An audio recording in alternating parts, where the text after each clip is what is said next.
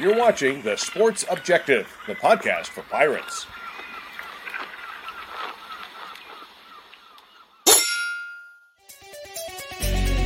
Yeah. My heart is purple and gold. I'm a pirate down of my soul, and I don't back down, not at all. Find out when the cannons explode. From the sidelines down to the post, put it down like not even close. All out to the last whistle blow. From the flag with the soul and crossbones. Everybody stand up, get your hands up. Let a team know that we got their back. How about those friggin' Pirates? All right, welcome into the Sports Objective as we're here live here on a Tuesday night. My good buddy from China Grove, Bubba Rosenbaum. What's up, dude? What's going on, Dave? A little bit of a cool, rainy night here in China Grove, but just a little over 50 degrees. Not too bad, but excited to talk some college football and put a bow on the 2022 season. We'll talk East Carolina, the American, and a lot of other topics with one of our favorite guests, Rene Ingoglia from ESPN. Rene, how are you? I'm doing good, guys. Happy New Year. Haven't talked to you in a while, but yeah, glad to join you once again. All right, we'll also bring in Kyle from LaGrange Barber. What's up, dude? What's going on, guys? Good to have Rennie with us again. No doubt. Rennie, starting off, by the way, want to get your thoughts on the college football season. It's kind of a sad time for us because no college football. But speaking of sad, last Monday night, that national championship game, that was very depressing. I usually stay up really late. I shouldn't stay up, and I feel bad. I'm sleep deprived, and I'm like, well, at least it was a good game, or blah, blah, blah. Like, I will tell you this. I went to sleep at halftime. I'm not going to lie. I was like, I've seen this bad movie. I know what's going to happen. No reason to watch it. Well, and the sad thing is we had such great semifinals, right? So we were like, and everyone usually complains because, it's the year where the semifinals fall on New Year's Eve, and it's never, ever, a good time. But they were great games, great ratings, and then just a big dud, the championship game. And, it kind of feel for TCU. I had them this year. I did the Iron Skillet rivalry, the TCU-SMU game, a game that SMU was in right to the end. And I'd be lying to you back then if I would have told you, yeah, this TCU team's going to end up in the national championship game. But, give Sonny Dykes credit. They fought their tails off and played well this year. Just unfortunately, they ran into a Georgia team that played like the Georgia team we knew they could. They didn't necessarily do that all year because, frankly, if you're not challenged, sometimes it's hard for those really good teams. And, boy, they put it together. And I think it's safe to say I don't care who they would have played that night. You could have inserted any team you want. Now, the game might have been better and more interesting and a little more compelling, but they were going to win that game. That's how dominant they were. I don't care who you put in there. Yeah, I agree with you. I don't think anybody would have beat Georgia that night. I do have a question for you that I've been thinking about with this TCU team. They had a month to prepare for Michigan. And Sonny Dykes is a good offensive mind. He'll out-scheme you.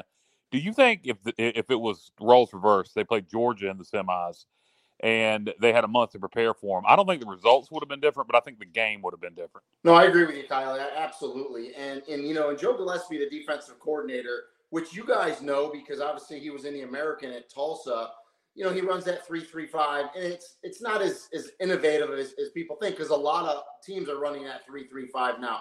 But he does it in a way that's he makes you think like you can run the ball like it's a light box, and his backers come up and play really well. And really, the reason Sonny Dykes hired him when he got the TCU job is because he had such fits. You talk about Sonny Dykes with his offensive mind. That's the one defensive coordinator and defensive scheme that always drove him nuts. And that's really why he hired, one of the main reasons he hired him at TCU. But I agree with you, Kyle. If they could have game planned a little better, I think it would have been a better game. But as we talked about, they ran into a buzzsaw. I don't think anyone was beating Georgia that night. Yeah, no doubt. Georgia was like one of those teams where there's Georgia and everybody else. And Nick Saban, he may not like it, but Georgia, repeat, Georgia is the best college football program in America. I say that a few times, and I don't have that look on Nick Saban's face when David Pollock said that was priceless. Yeah, and it may be hard for him, because like the cliche goes, every dog has his day. It's Kirby's day. Well, and guys, to be humbled is a good thing, right? I mean, it's good for college football. And listen, they're going to be back. I worked the Under Armour All-American practices down here at Disney World for a couple of days. And the one thing, I know we're going to talk transfer portal in this discussion, or should we say free agency of college football. So I know that's the dominating factor with schools. But at the end of the day, you still have to recruit. And once again, Nick Saban, I think he had 15 or 16 of the top players in the country. I think he had like 6 or 7 at that Under Armour game that I got to see in person. So he's got some young talent going in there again. Now, you got to develop them, but it always gives you a little head start when they have that 5-star next to their name. So I think they'll be okay. Yeah, no doubt. Bama will be back. They'll compete for national championships. They'll continue to be Alabama, but it is good the last couple of years to see somebody besides Alabama and Clemson win a national championship. Of course, we're going to get Georgia fatigue for long. Yeah. Bringing it closer to home, you're in Orlando, if I remember correctly. Yeah. Did you get a chance? I don't know your busy schedule. Holton played in the Hula Bowl in Orlando this past weekend. Was MVP. Holton Ahlers, East Carolina. Did you get a chance to see any of that? I did. Well, not only did I watch the game, I went to practice. So I was at a couple practices. Holton looked great, and the weather was really nice. And the one thing I will tell you, I have a buddy, Billy Conity. He was All-American. He played at Virginia Tech, played 10 years in the NFL. He's an agent now. So he had an offensive lineman from Rutgers in that game. So I met with him, and we were just talking and watching. There was a lot of scouts at the practice. And practice is the bigger deal for the scouts than the game. Now, it's a big deal and great for Holton that he got MVP of the game. But really, the nuts and bolts of what those scouts and the personnel people are looking at is what's going on in practice and the drills and the multiple reps that they get. Because, in the game, you just don't – you might only get a couple series here and there. And Holton made the best of it. But practice is the big deal. He looked great. He was throwing a lot of balls. And I mean, there was hundreds of scouts there. It was packed both days that I was there. So he did himself really good this past week. Do you think he has a chance to get drafted? I mean, I look at it, and you never know with quarterbacks. Only so many quarterbacks get drafted. I have no doubt he'll sign a free agent contract. But do you think he has a chance to get drafted? Well, he's definitely a draftable player. But you just hit on it. I mean, Dave and I were talking off air before we went on, before you guys jumped on. And to me, a player like Holton, in the workouts, the measurables, all the stuff that goes into it, that they put so much weight into it. The one thing with Holton is we know how tough he is. The kid plays hurt. He's a team player. He's got, a huge heart. I mean, he's the type of guy you want in your quarterback room, right? Yeah. So even if he doesn't get drafted, sometimes that can be a blessing, Kyle, because at the end of the day, if you don't get drafted and then all of a sudden you have 10 or 15 organizations that are willing to give you a free agent contract, then you can sit there with your agent, with your family, and just kind of say, okay, I think I fit here better. I think I have a better chance of making a roster here. And sometimes that's a blessing in disguise. So we'll have to see. But he's definitely draftable. A lot depends on what else happens, who else gets drafted. But, I mean, if you're a guy like Holton Ahlers, you're sitting back looking at the San Francisco 49ers, right? A lot of people have them going to the Super Bowl. You got Brock Purdy leading them, right? He was Mr. Irrelevant, last player taken in the draft. So, that gives you a lot of – and Brock Purdy had a great college career, but if you're a guy like a Holton Ahlers, you look at that saying, I could do that too.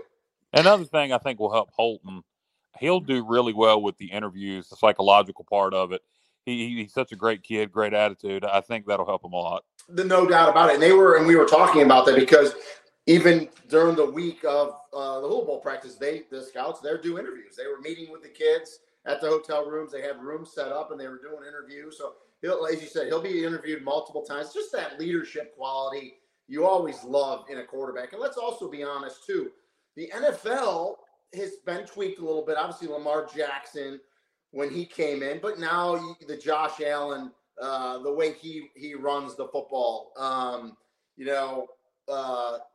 quarterback for the Giants. His name's escaping me. Help me out. Daniel Jones, what he did the other night, right? Yeah. You don't have to be a great runner, but that you need to have that kind of running threat now a little bit. I think teams like that, and we know Holton brings that to the table. No doubt. Rennie, how's it going, my friend? Hope all is good, well. Matt. How you feeling, buddy? Doing all right? You know what? I got down on the field pregame. I gave it a go. You know, sometimes you got to give it a go. So. Well, you're getting old like me, and it's all those hits. You know, they catch up to you after a while. Oh, no doubt, no doubt. But Rennie, I wanted to ask you, since you were at practice for the Hula Bowl, just in particular, looking at the skill players offensively, was there anybody there who just kind of jumped off the charts, and you were just kind of like, "Wow, this is a surefire NFL player"? No, it was hard. I wasn't really concentrating on anybody, man. I was just kind of walking around, generally looking, watch some of the offensive linemen, the one-on-one drills. So no one really jumped out. I mean, there was actually, you know, and it's fitting that Holton was the MVP because I think he stood out out of all the quarterbacks, and there was a lot of good quarterbacks in that game. But it was hard for me because I didn't really concentrate. But there was a lot of good skill players there from all over the country. So it was a good turnout in talent. And I think that's why you had so many NFL teams there and so many scouts there. Rennie, with that being said, with the Hula Bowl, we know they moved it from Honolulu. The stadium was torn down. We've talked about that a couple of times. Do you see them renaming the Hula Bowl? We growing up, our age group, me, Matt, and yourself, we're not old, but we do remember the Hula Bowl. Yeah. And it was kind of strange when I read that, like it's in Orlando. Do you think they'll rebrand that, or what's your thought? No, I think they'll keep it. So I played in that game. So I played in the Hula Bowl in '96. I played in the 50th anniversary of it because it started in 1946. To your point, Dave, it's been around a long time.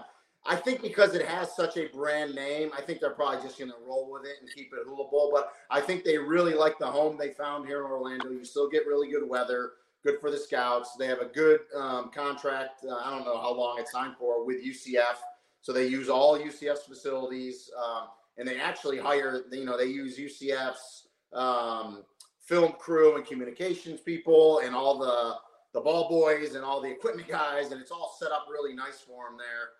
So I don't think I think they're going to roll with it because people, when you say Hula Bowl, people understand that it's a very good all-star game. Just happens to be played, 4,000 miles away from where it originally was played, but and correct me if I'm wrong, I don't think COVID did that. I think the stadium being basically condemned did that, and then you roll COVID on top of it. So I could see it. I could see it just staying Hula Bowl and then staying here in Orlando. Yeah, Hawaii's eventually going to have to build a new stadium. They're playing in a makeshift stadium. I don't know how long the NCAA will allow that. I don't even think it holds 15,000. Well, it doesn't, Colin. I just talked to a producer at ESPN that was out there for the Aloha Bowl, which I think that was the Christmas Day game, which is in that stadium, and they need to add about 10,000 seats, and supposedly they are in the process of doing that right now. But it's a small stadium on their campus, so we'll see what happens. But supposedly they're in the process of adding those seats. Okay, that's a good thing. Speaking of bowls, I don't know what order we want to go in things here, but I'll just go ahead and move on to East Carolina's bowl game, the Birmingham Bowl against Coastal Carolina. Great performance by the Pirates. See Coastal kind of in a bad situation with Jamie Chadwell going to Liberty.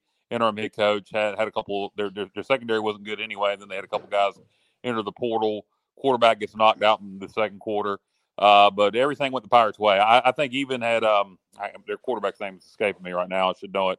I think even had he stayed in the game, I think the results would have been the same. It would have just been a closer game. They had no answer for our offense. No, I agree. It's Grayson McCall, and I agree. As a matter of fact, when I did the bowl preview show for the American, and when we talked about this game, I said, man, if you're Mike Houston and ECU, you couldn't get a better opponent at a better time than Coastal Carolina. And, I'm a Coastal Carolina fan. I did a bunch of their games. Full disclosure, one of my roommates and former teammates at UMass, Bill Durkin, was their offensive line coach. He's now moved on to Liberty with Jamie Chadwell. And so, and you kind of hit on it, Kyle, and you feel bad for the kids because, and this kind of goes with the transfer portal with what happens in coaches leaving. When you leave like that before a bowl game, and Jamie Chadwell and Coastal, and he wasn't the only coach. It happened in reverse with Hugh Freeze leaving Liberty. Not only do you lose your head coach, but you ultimately know you're going to lose a bunch of your assistants, if not all of them.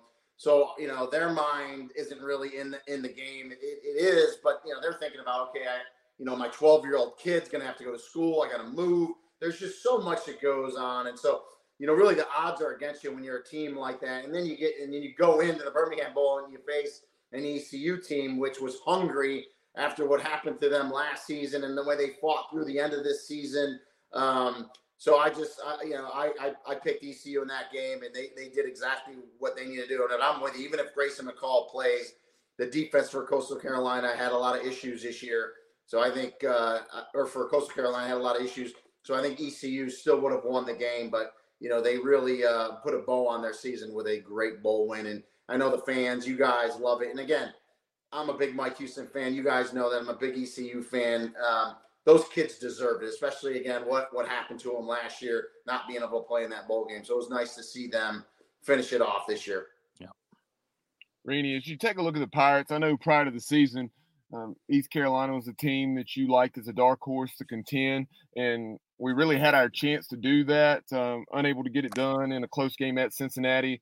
Also had losses to Tulane and Houston, who finished above us in the standings. But you had a 34-13 win over UCF, who played in the championship game. So what was your take on the Pirates as a whole? You had Holt Naylor's had the season that he had, 28 touchdowns, 5 interceptions, 3,700 plus yards. Back like Keaton Mitchell that ran for over 1,400 yards, and then 2 1,000-yard receivers. But the Pirates just unable to get it done and got exploited on the defensive side through the air late in the season. Yeah, and I think, and you guys would know better than me, now that the UCF game that I called, they dominated UCF in that game. I mean, UCF did not know what hit them in that game. And I think that was probably ECU's best game of the year, the way they just dominated that UCF team that night. And I do think the defense got a little beat up as the season wore on. And I think that was really, they just kind of were, it was almost like you could feel defensively, they were just holding on for life at the end, right? Just trying to make plays, let stuff happen in front of them, make tackles. You get hurt, you get banged up, you lose depth. And then, so I think they benefited really that, the few weeks off before the bowl game to kind of rest up. Now, of course, you're going to lose people to graduation. You're going to lose people to transfer portal. The one thing I think that Mike Houston's done the last couple of years, changing the culture, getting the winning ways, winning a bowl game, is now you're going to get more national recognition. So although you're going to lose people in the transfer portal, you're going to pick people up in the transfer portal as well. So it's kind of this vicious cycle. It's going to help your recruiting. So I think they're in a really good place, good trajectory moving forward. In a new look American, by the way, guys, I think ECU is positioned really well with the teams that are coming in. So it's going to be a fun conference to call next year. I'm actually looking forward to it. Bubba mentioned Keaton Mitchell, and Keaton's a back with a lot of speed, and you've had a chance to watch him play. He elected to forego his senior season and enter the draft. I think he'll get drafted. I know it's a deep running back core, but when you got that kind of speed, he has elite speed. I just don't see him not getting drafted by somebody. No doubt about it. He's going to get drafted. And the other thing that he does well, he catches the ball out of the backfield, and you need to do that in the NFL. Pass pro, he's going to have to stick his nose in there. But the good thing about the NFL is, though, they'll specialize you as well, right? I mean, and he can do some return stuff as well. So, but I'm with you, Kyle. He's going to get drafted because at the end of the day, you can't teach that explosion, that burst that you have around the edge. The other thing, he's a patient runner. I mentioned it on Twitter last night watching the Cowboys-Bucs game. Tony Pollard, right, out of Memphis, played in the American.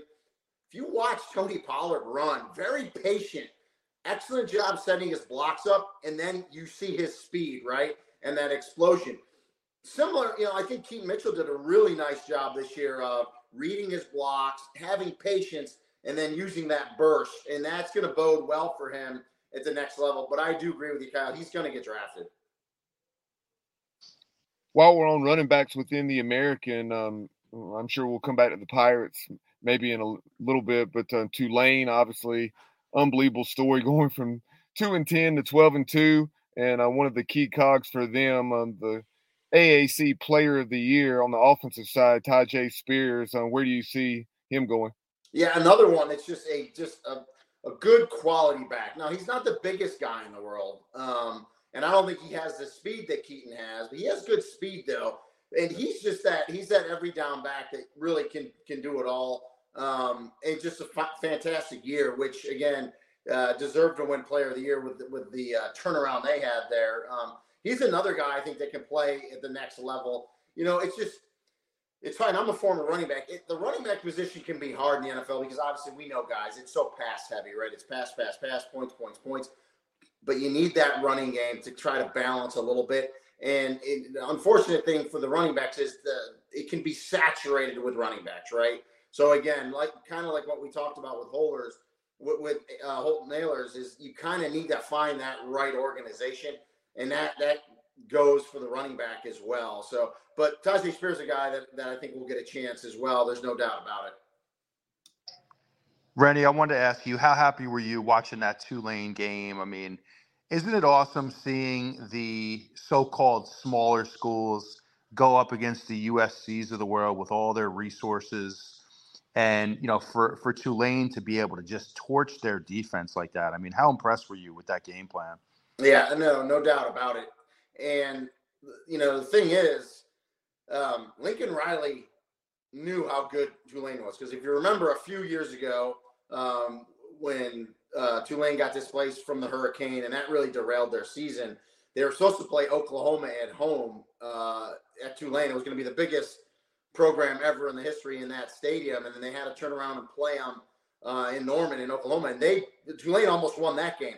So I know Lincoln Riley knew how good they were, but you got to think to yourself, you're USC, you came so close to getting in the playoff, you got the Heisman Trophy winner, and I made this comment on the American Bowl special as well. I guarantee you there's players on that USC team that you say Tulane, they don't even know where Tulane is. They didn't know Tulane. Oh, it's in New Orleans. And so to your point, it's so nice to see a program like that, especially one.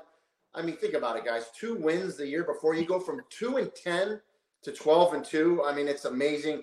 Happy for Willie Fritz is another guy I really like, much like Mike Houston, just a grinder that's worked his way up. It's coached his tail off and fought through. Now, I thought there was a chance they were going to lose him to Georgia Tech. There was some talk there. He ends up staying, and I think that's good for Tulane because, again, much like ECU, Tulane, I think, is positioned well in the future here for this new look American. But, yeah, it was great seeing them win. And Dave and I were also talking off camera before, too, is, Mike Oresco will never say this because I think he just is a good commissioner. I think he just took the high road. The 3 schools leave. We get it. It's a win-win for everybody. Listen, those 3 schools, UCF, Cincy, and Houston, did a lot for the American, but the American did a lot for those schools too, right? So everyone kind of wins. They have to pay their exit fee. They leave. But how sweet is it as the commissioner of the conference that the 3 schools that leave, the one that wins the championship and wins the New Year's 6 bowl game is staying behind. That's pretty nice if you're Commissioner Mike Oresco. Yeah, it's a great look for the conference, and I think that can't be understated that the champion is somebody who's staying in the league. I think that's huge. Also, fun thought, you mentioned USC being close to making the playoffs. That could have easily in 2024 been the 12-5 matchup. Yeah. And guess what? Tulane would have been moving on. Yeah, and so and that's the thing. So we talked about the blowout in the championship game, and so you hear people say, "Oh, that's what's going to happen when we go to 12 teams." I'm on the other end. I just think it'll work itself out because people are going to have to play and get through there, and you're going to get beat up, and we're going from a playoff, which is what we have, a playoff, to playoffs, plural, and it's going to be. I think it's going to be a ton of fun. I think it's going to put meaning, and we've had this discussion here. I think it's going to put more meaning on the regular season. The conference championships are really going to matter. And I think it's just going to be really fun at the end stretch of the season. And when we get to that 12-team playoff, man, it's going to be great. I was watching some old interviews with Mike Leach, obviously. Huge loss to the college football community and just an interesting person. And listen to him talk about the playoff. I loved it. He goes, a 4-team playoff. He said, it's not a damn playoff. He said, if we had it right, well, that's what everybody else would be doing. He said, why doesn't the NFL do it? Why doesn't Major League Baseball do it? Why doesn't college basketball do it? He said, a 4-team playoff is not a playoff. And if anybody hasn't heard that speech, I believe it's when he was at Washington State. It was. Find that on yeah. YouTube. It's wonderful. And Kyle, Yeah, kind of along those lines, the one he had talking about the playoff, and it may be the one you're referencing, just another part of it, just where he was talking about, let's form a committee, and the people that were on that committee. It's the same one, yes. He said, because this is America. He said, we love committees. Yeah. And he said half the people on the committee have nothing to do with college football. He said that's a great idea. Well, you guys know the committee's not going anywhere because you lose jobs. So listen, they found a way. I thought when they were talking about changing up, I think everyone kind of thought, okay, conventional wisdom, they're going to go to 8, right? The 6 highest ranked conference champions and then 2 at large. But they were like, no, let's go to 12. We need to keep that committee to put those at larges in. So yeah, they kept their position. So that's not going anywhere. I actually think it's fun. I think having the 6 highest ranked conference champions, that's going to guarantee one so-called group of 5, which that term should be going away now. Yeah. And then you'll have 6 teams to discuss. So I think that makes it fun. I think this is the right thing to do. I think 12 is the right number. At least to start with. Maybe we'll end up going to 16 eventually, but 12 is a good number to start with. I think it's fun. I do want to touch on Mike Leach more, Rennie. Sure. In your broadcasting career, did you get a chance to talk to Mike Leach at all? I did. So, I'm fortunate that I got to call a Mississippi State game. And so, in the business, everyone kind of knows when you talk to Coach Leach, whether it's in person, whether it's a Zoom, whether it's a conference call, you know Mike Leach, and so you kind of know what you're getting. And so I knew when I talked to him, and I kind of, listen, guys, I'm not a big X's and O's guys anyway. I know some analysts are. I like those production meetings. I guess with the coordinators, you can get a little bit more X's and O's, but with the head coaches, like with Mike Houston and those guys, it's really more personable. You just really get to know the person, and I think they get to trust you as an analyst. And then they just give you, a little more insights. And so, Leach isn't a big X's and O's guy as it pertains to production meetings. So I will tell you in our production meeting, so Bigfoot did come up in ours. But what he really wanted to talk about was, so when he found out I was from Florida, I forgot how it came up, but one of my former partners, and I think you guys have had him on the show, Mike Corey, who's play-by-play for ESPN, he came and visited me last year. So when people come and visit, I like to try to bring them to do something that's kind of old Florida, not, Disney World and stuff. So I took him on an airboat ride, just literally 15 minutes from my house. And it takes you way back in just old Florida. And you see gators and you see all kinds of stuff. Well, people have been releasing snakes, pythons into the Everglades, into these areas. And they're growing up, and obviously they're not indigenous. So they end up going after gators, and there's these epic battles. And so that's what he wanted to talk about. When he found out that I went on an airboat, for 15 minutes, he talked about, pythons taking on gators and going at it and how fascinating that was. And, he talked about the biggest one that they caught in Florida, and it was amazing. So, yeah. So the stories you hear about Mike Leach, and they're not stories because you've seen the interviews, they're true. He's just, again, he was a fun guy, a great guy. And as you said, Kyle, college football will miss him greatly. But at least we have a lot of great memories to fall on. He's that guy, on my deathbed, I'll be talking about college football. I'm sure I'll have a Mike Leach story. And again, just that conversation, that 10 or 15 minute conversation I had with him that day, I'll never forget. Now, Rene, obviously you have Cincinnati, Houston, UCF moving on to the Big 12. I wanted to get your thoughts on some of these programs coming in, specifically as it pertains to the new head coaches that they have hired. First of all, FAU bringing in Tom Herman. I love that move. Well, obviously Tom Herman knows the conference, right? He was at Houston. He understands the conference. FAU, and obviously moved on to Texas. So FAU is getting a big name, big brand guy that's kind of been, in the shadows the last couple of years, doing his thing, assistant coach, and now he's going to take over that program. And so I was just down there because I did the Boca Bowl, which was Liberty and Toledo. So, and I've been down there a bunch. My daughter goes to Lynn University, which is right next door to FAU. So I'm down there a bunch. Beautiful facilities, obviously South Florida weather. So he's going to do really well. And he put together a great staff. So obviously recruiting's great. So another really good get for the conference to get FAU in. But yeah, Tom Herman, he will hit the ground running. He knows exactly what to expect. He knows the teams that are in this conference. So I would expect FAU to do pretty well from the get-go. And what about another one? Obviously, UTSA is going to be another one. If I had my pick right now, I would say that Tulane, UTSA, and East Carolina will be fighting for the championship. I'm not going to boldly predict that we're going to win it, but I think we definitely have. We're right there in the mix this coming season. I really believe that. UTSA is the best team coming in of the 6 that are coming in. There's no doubt about it. And people, I talk to people all the time, and they're like, "Oh, the schools the Americans bringing in." I said, the reason why you're down on the schools the American is bringing in is because you've never seen them on TV. The majority of those schools, if not all of them, were Conference USA, who did not have it. And I think we've talked about this on this show as well. Did not have a TV contract. You never saw them. You're going to see a UTSA and how good they are, and Coach Trainer, how great he's recruited in that San Antonio area. You're going to see them on TV every week now, because the American has a great contract with ESPN. Now, granted, there's going to be some ESPN Plus games in there, but you know what I mean. You're going to see them at a national level each and every week, which you never did. UTSA will be more of a household name at the end of next year than they ever had been. Their quarterback's coming back. They ponied up, I think, $500,000 in their collective to bring him back for a 7th year.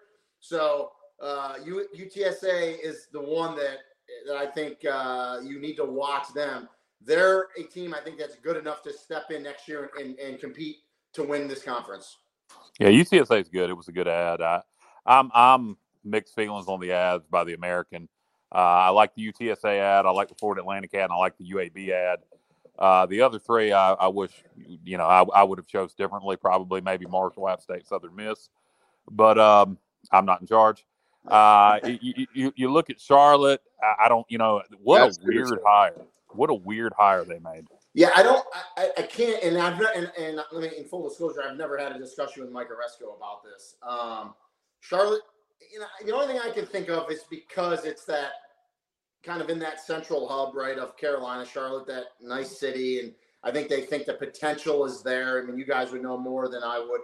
North Texas, I think, is kind of a sleeping giant as well, because a lot of people are saying, "Where's North Texas?" I like their hire. It's essentially it's Dallas, right? It's the Metroplex area. So they're in a really good spot. So I think North Texas, and you talk about the coaching hire, I think they'll get things turned around. Rice is an interesting one, but Houston's Houston.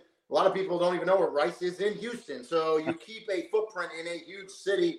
And Rice didn't have a bad season this year. They went to a bowl game.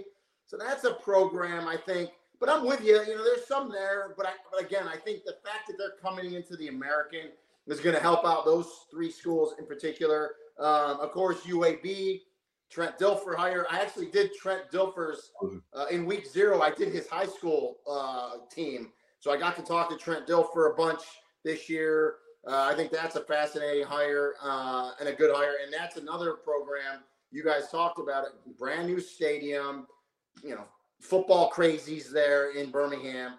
So I think collectively with the 6, I think they did a good job. But, it remains to be seen. We'll see. Well, the thing that I thought was weird about North Texas is you mentioned the Dallas market. We already have the Dallas market. SMU is still in the American. So I didn't understand that. You could always add them if SMU left. I don't really get what they add to the conference because we have that market. I do like their hire. I think he was a good coach at the FCS level, good offensive coordinator. I think he'll do well there. I was surprised when they fired their coach after winning the division of Conference USA, but I do think they made a good hire. Yeah, and that's the world we live in, right? With the coach makes it to the championship game, they lost the UTSA. So here's the other ironic thing too. And I was going to tweet this out that night. That said, hey, but I'm not a troll. I hate people that troll. But I was just going to say, hey, the Conference USA championship game tonight is a de facto American game because it was UTSA and North Texas. So to our point that we talked about before, that Tulane wins the conference and wins the New York 6. You got to be thrilled if you're Mike Oresco in the American. You look at the 2 teams that play in the Conference USA championship are coming into your conference next year. So all in all, I'm with you, Kyle. You can question some things, but I think, it might have been, obviously it's over our pay grade, guys. There's a lot more that probably went into it than we know. But I think all in all, to add the 6, I think they did a good job. I think he just took the biggest media markets he could get, to be honest with you. Yeah, and I don't think ESPN. I'm sure that played into it. Yeah, and I also don't think ESPN wanted them messing with the Sun Belt, and I think because of the contract with ESPN, we kind of listened to them. Well, I mean, I don't know if that happened, but I mean, common sense tells you Sun Belt already has an ESPN contract. So does the American. So you don't want to mess with that too much. I agree, and the Sun Belt did a nice job adding a few schools as well. So both those conferences are in good positions going forward. No question. In fact, I had one question for you. News came out, I believe it was yesterday, that Jim Harbaugh is staying in Michigan. And I was hoping on this show you would give us breaking news.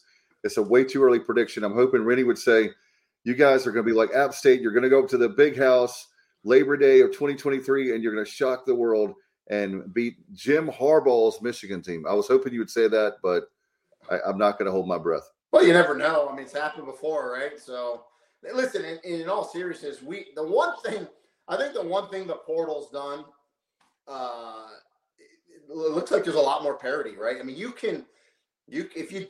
you work the portal correctly, you can make huge gains, huge turnarounds with your program in just 1 year. And I just think, and to the point about TV and just getting out there, I don't think as many kids are so much enamored with and Kyle mentioned it, the Power 5.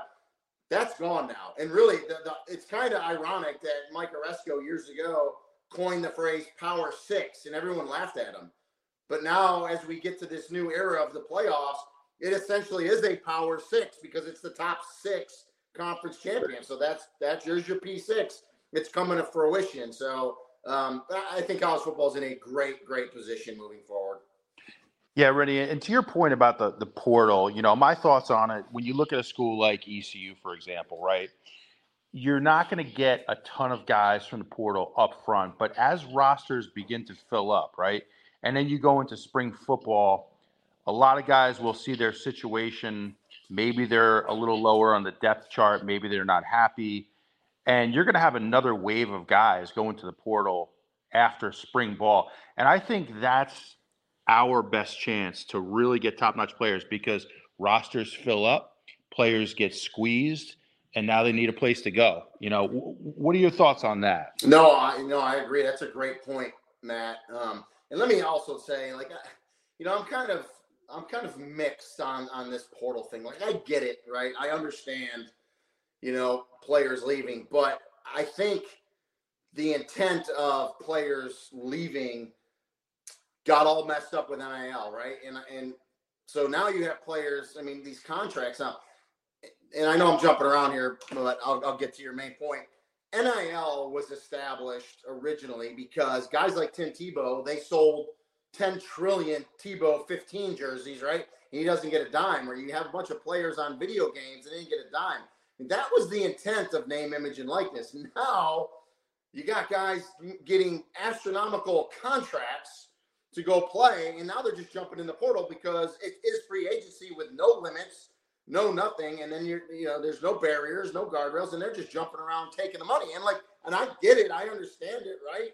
If you're a young man, especially if you don't come from money, and someone offers you $1 million or $2 million, you're probably going to go take that money and play there. But it's crazy right now. But back to your point about ECU. I think the fact, and I talked about this earlier, that they've won the last couple of years and won a bowl game, it's a good destination, right? And to your point about spring ball, you're right. There will be another wave. And there's going to be another wave because players today are different. And I'm not getting on a soapbox that when you and I, Matt, when you played and I played, but it was different. We were different.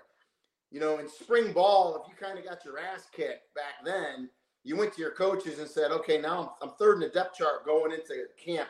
What do I need to do to win a spot in summer camp or become the backup or win special teams? And you'll work on that, right? Now, to your point, kids drop in the depth chart in spring ball, and they're like, well, I'm going to go in the transfer portal. I'll go somewhere else, right? You don't like me here. So it's just I feel for the coaches because it's a different dynamic.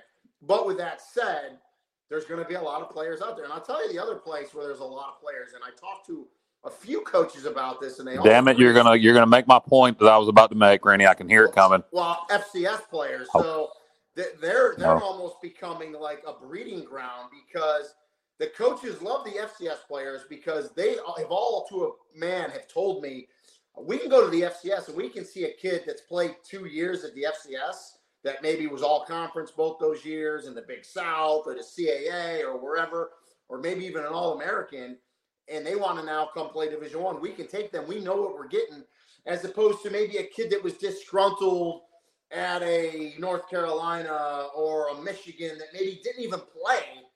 We're still going off of what they did in high school. They really love these FCS kids. And you feel for the FCS programs, but if you Johnson, the outside linebacker for UCF this year, he was a 2-time All-American in Eastern Illinois. He led UCF in tackles this year. So that's another thing to look for, getting kids from FCS. Mike Houston's done a great job working the transfer portal FCS. We got 3 or 4 transfer portal commitments from the FCS, but that wasn't my point. So let me hear. I'm glad you didn't steal my point. Here's the point that is something that I think people are forgetting about. And if I was East Carolina or a Group of 5 program, I'd be recruiting the hell out of it. I think because of the transfer portal, and then, you got your upper echelon high school players that are still going to be recruited 5 stars. What the hell happened to JUCO? What the hell happened to junior college? I think junior college players aren't going to the Power 5 now. If I was East Carolina or any Group of 5 school, I'd be recruiting the hell out of the JUCOs because I don't think they're being recruited like they used to be. Yeah, they're not, and they're a casualty of the transfer portal. So to our point, what we're talking about, they're getting hammered. So I mean, you really, you got to look. And so I would, if I'm a coach and I have my recruiting staff, I think you have to lump JUCO in with the transfer portal. You have to really look at that. And I mean, look at the most recent famous JUCO player, Stetson Bennett. I mean, look what he did, right?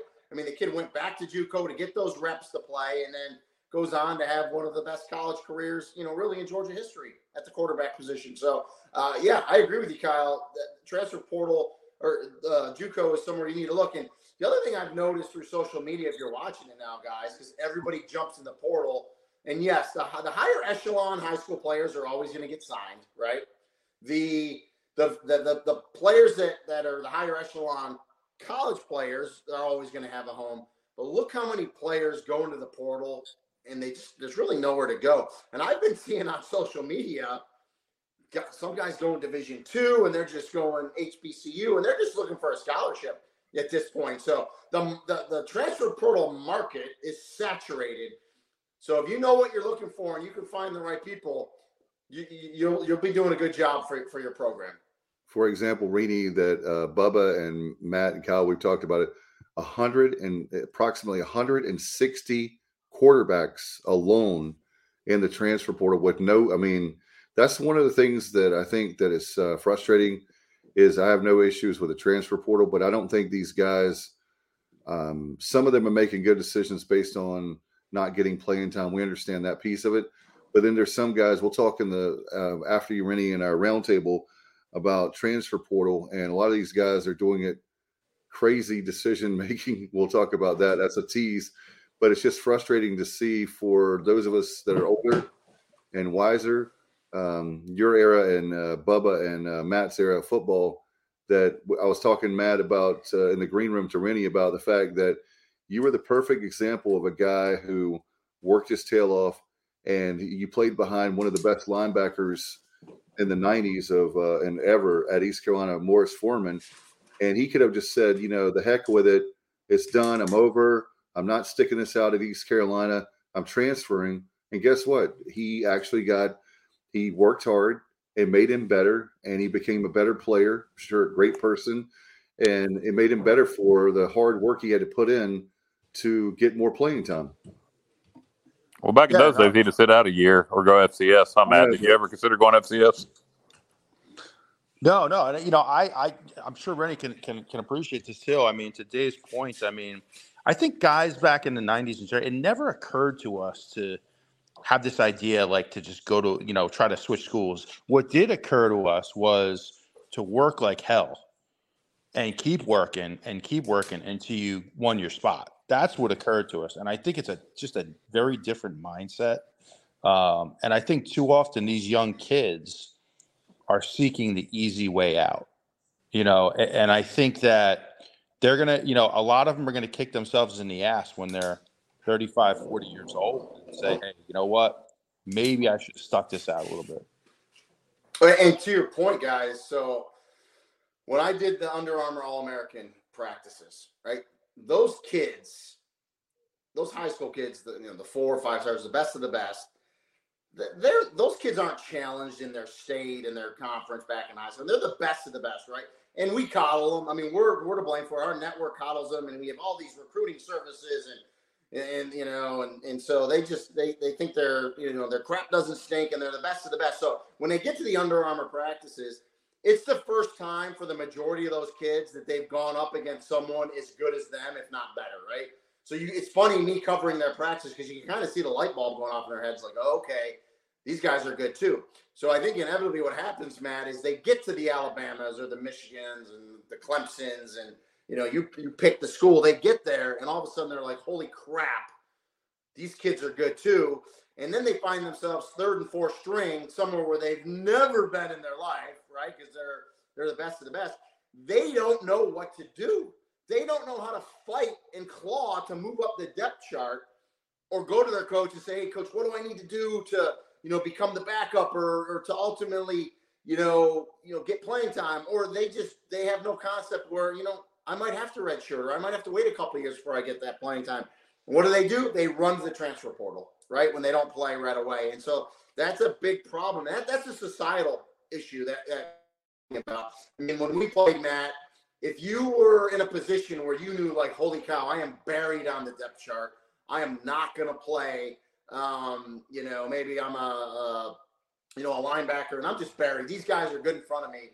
But you were going to fight like hell. You're going to go to your coach and say, what can I do? And they're going to say, well, we can play in special teams. And then, what they might do, they might say, you know what? You're probably right. You're probably not going to get in at the linebacker position, but I think we can there's like a strong safety type of hybrid position that maybe we could change you to. And you saw a lot of that. Now kids are like, hell with it. I'm going to transfer portal. I'm leaving. And, and to your point, again, it's not good for them. And it's not good for them down the road, as you said, when they're 30, 35, 40 years old. I did an interview today where I talked about football being the best sport in the world. Obviously, I'm biased, but it's the best sport because it teaches you life. It teaches these kids life lessons that they don't even know they're learning. And a lot of that life lesson is, it's they're learning the wrong thing with the transfer portal, I believe, because, guys, in everyday life, right, I'm 50 years old. I go to my, if I have a job and I get mad at my coworkers, my boss gets mad at me, you just can't up and quit and say, I'm going to go over here. You could try, and maybe you can, but that's just not how real world works. But these guys, they jump in the transfer portal like crazy. So, yeah, it's definitely a different world today. For anybody that's watching that don't know, Rene Ingoglia, also a former police detective. And I've been on Rene for a while, and he said he was going to do it. Did you ever do your True Crime Sports podcast? I did start the podcast. But it got really entangled with sports and police stuff. So we're actually in the process of kind of reinvigorating it, kind of resetting it. So we went on a little hiatus. We got some good traction, but we just have to get more focused. So I did take your advice, and so it is in the works to be redone. But we did start it. So I took your advice. I think it's a great idea. I love, True Crime podcasts are fantastic, period. But, if you could do one, and it doesn't have to be all sports related, but I listen to True Crime podcasts, and there's so many where high school athletes, college athletes, et cetera, even just college students, the murders out in Moscow, Idaho, at the University of Idaho, it would be a great case to cover, not sports related, but college related. No doubt about it. Some fascinating stuff for sure. Now, Rene, along these lines, a couple of quarterback-specific situations, since Dave referenced the quarterback position, since he brought up the portal and how there are 160 quarterbacks or thereabouts currently in the portal. One that has found a new home, and this wasn't surprising. But Sam Hartman, a record-setting career at Wake Forest, and I don't know what he's getting at Notre Dame. Really haven't looked into it. I don't know if it's out there. I'm sure it's a considerable amount, but at the same time, with his ties at Wake Forest, if I was a Wake Forest fan, or if I was Dave Clawson, knowing that he was moving on, unless it was to the NFL, I would not have liked him playing in that bowl game. And maybe that's just me. Maybe that's me being stuck in my ways. But what's your thoughts on that? I don't like a guy that's moving on to another school playing for my team. I think it's time to move on to the next quarterback or running back, whatever the case may be. Yeah, so it's a great question, and it's a question that came up in my bowl games this year. And so I did, like I said, I did Boca Bowl, I did the Cheez-It Bowl, and I did the Quick Lane Bowl. And every one of those programs, right, every one of those programs had players that were in the transfer portal.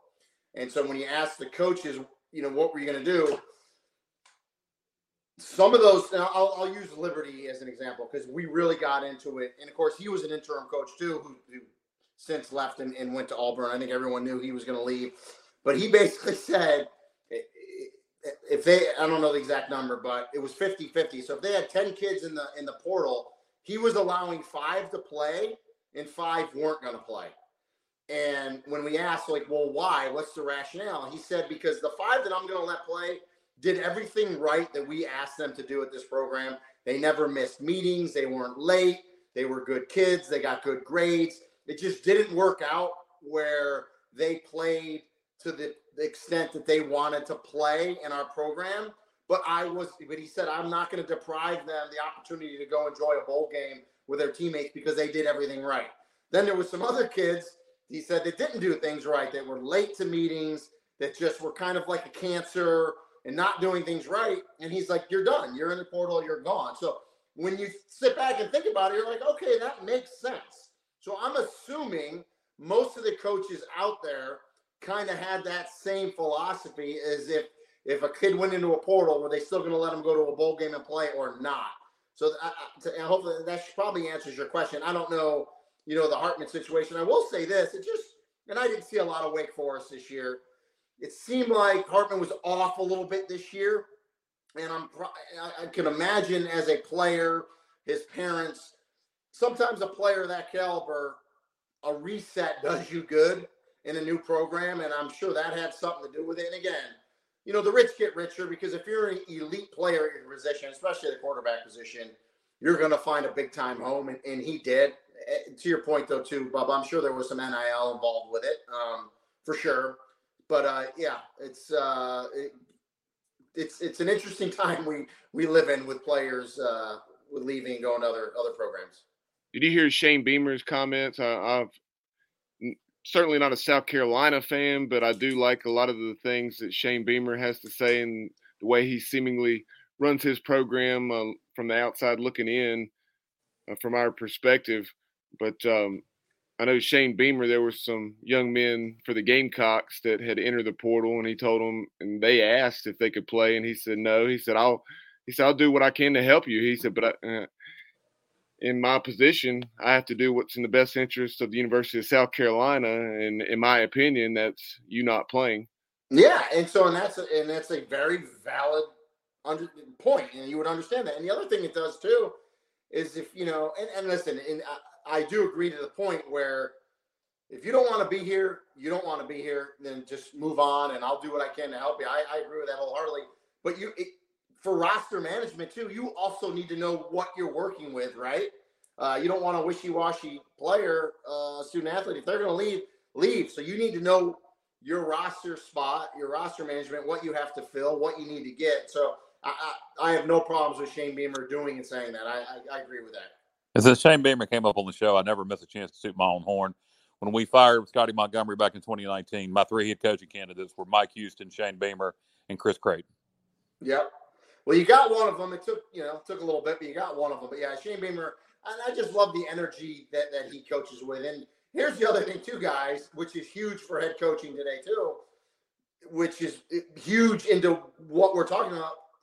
This is the first time in the history of coaching you have to continue recruiting your players every single year that are still on your team. Otherwise, you end up losing them. So, and by recruiting the player, really all that means is, do you have a good relationship with your players, right? And you don't have to be, we hear players coach like I was going to say Deion Sanders. I wouldn't say Deion Sanders is a players coach because he gets after his guys pretty good because he's old school. He might be flashy and all that stuff, but he's got that old school mentality. It doesn't mean you have to be a quote unquote players coach, but you just have to have relationships with your players and understand and be genuine with them. And I think if you do that, you're going to keep the majority of your players. Yeah, Ren, do you feel that this is going to change the way coaches have to approach their business? Like, maybe you can't push a kid to his limits out of fear that, if I'm too tough as a coach on these kids, they're just going to hit the portal. That's something that I worry about a little bit just for the future of the game. Yeah, no, I agree with you. And I almost think that society has changed the way coaches coach, Matt, from when you and I played. And there's a lot of coaches I know a bunch of them that are still going, and they all have to evolve. I mean, there's no more shaking a guy's face mask or whacking him on the helmet. I mean, you just, right, wrong, or indifferent, whether you agree with it or not, you just can't do that anymore. But you still want to have that old school edge, those coaches that we know and played for. But I do agree with you because at a moment's notice, a player is just going to up and leave. And so, and so that gets back to my point of knowing your players and understanding your players because you end up treating everybody differently, right? So, and that's just the way the world is. I mean, everyone's different. I had a supervisor in my law enforcement career that said, I treat everyone fairly, but I don't treat everyone the same, which is right because everyone's different. What sets me off is not going to set you off or Kyle off, and you need to understand it, especially when you're dealing with 18 to 22-year-old kids. So, my thing is, and maybe I'm just crazy saying it. If I was the czar of college football, if I ran college football, what I would try to do to curtail this is, and I get it, the issue always was, guys, coaches leave in a moment's notice. They leave these kids high and dry, and they go to school for big time money. And I get that. And the kids used to get screwed. So that was well, now the kids can do it, right? The kids can go and leave. My thing is, what I would do to try to control it is, I would say if you transfer at the same level, go back to the rule. If you transfer, you're going to sit out a year, okay? If you transfer down or transfer up, you don't have to sit out. But if you transfer like the old days, parallel, you will sit out a year. Unless your coach leaves the program for whatever reason, fired, leaves for another job, then I would say you have 3 months, 4 months, a 6-month window. If your coach leaves, you can now transfer anywhere in the nation, no penalty whatsoever, and you can play right away. I think that would help things out tremendously and slow down the people that are transferring for the NIL money and just it's free agency here and there. That's what I would do. Amen. Some people totally disagreed with me, but I think that would be fair. And everyone, you want to hear about equity and equitable. I think that's fair and equitable for everyone. And if you want to even say if your offensive coordinator or defensive coordinator leaves, whatever you position coach, however you want to do it, but let's have some type of restraint there where it's just not willy-nilly, where it's crazy. Because to our point in this greater conversation is a lot of these kids aren't doing themselves any favors transferring. They're actually hurting themselves. So yeah, no, I agree with you 100%, Rene. I thought the same thing. Unless your coach leaves, you should have to sit out a year. I've had the same exact thought, the same exact sentiment, and I agree with you 100%. I think that's the way it should be done. I do think the NCAA making the rule that you can only transfer once unless there's extenuating circumstances was a good thing. But if we wrap this up, one thing that hasn't been talked about with the NIL end is the fans, and it gets to be a point, maybe not with your rich donors at Alabama and Georgia, but there is only a handful of millionaires at East Carolina. And it gets to be a point where we're asked to donate to the Pirate Club, and then we're asked to donate to an NIL collective, which is separate from booster clubs. At some point in time, if you're a Power 5 school, you can build all your damn facilities with television contract money. You can't do that at the Group of 5. It gets to be a point, and it's happening right now at East Carolina, where we have to decide, are we going to build an indoor practice facility, or are we going to concentrate our money on the NIL collective? And while the Pirate Club and the NIL collective are separate, they're really not, because it's the same people. Yeah, it's a great point. At the end of the day, you have to take, me looking at it, my opinion, my humble opinion, is if you're going to put money in as donors, you need to take care of the overall program first and foremost. If you need an indoor facility, you need to put the indoor facility. You need to, redo the locker room or some stadium renovations. That comes first. I'm sorry, it has to. Because to your point, the American, Sun Belt, Mountain West, those conferences are never going to compete with the money of the SEC and the Big Ten, just to name two. You're just not. I mean, look at the kid. So the quarterback, the Rashida kid that signed with Florida, that's now trying to get out, that apparently they told him he was going to get a $13 million deal, which is just, it's mind-boggling. He was at Under Armour. So I watched him. Seemed like a good quarterback, very good quarterback. Did he seem like a $13 million quarterback? No. But what do I know? I mean, holy cow. So Jaden Rashada. So it's just nuts. That there's that kind of money out there. But to your point, Kyle, there is that kind of money out there with the Texas A&Ms and the Georgias and the Florida States and the Floridas. It's crazy. So we'll see what happens there. But it's just, listen, I'm a capitalist. I get it, making money. Okay. I get it. I already said that I believe NIL is off course from what it was designed to do. Correct. But it is what it is. It's the Wild West. So I don't blame the kid, right? If you got a kid in high school and a program's offering you $10 million to go play for him, you're like, okay, here I come. Like, so I don't blame the kid, but now the kid doesn't get the money. He's leaving. It's all the wrong reasons with what's happening right now. And to the point of our conversation, the NCAA can't get out of their own way. They have no control over this whatsoever. So unless the powers to be, the CFP, the money brokers, the higher ups in this thing, if they want to rein it in, and really the presidents, right, the school presidents, if they want to rein it in, then they'll probably put like a commissioner of college football, get someone very knowledgeable, give him an office, give him a team, and just try to, get things going on a more of a fair ground. But also they probably know where we are right now. It ain't never going to be fair because, to your point, ECU is never going to have the money of the schools in the ACC and then the SEC and the Big Ten. It's just not going to happen because you just don't have the donors. You don't have the deep pockets. So, unless you really put some guardrails around it with like a commissioner of college football and start really nitpicking, it's going to be the wild, wild west for a while. Who would you name as commissioner of college football? I don't know. That's a great question. I'd have to think about it. But there's some really good minds out there. There is some good people that have been involved in football. You don't necessarily have to be a head coach or a commissioner, but there's some people out there. I would have to think about it, but there's definitely people out there. Bubba Rosenbaum. Yeah. There you go. Anybody in broadcasting?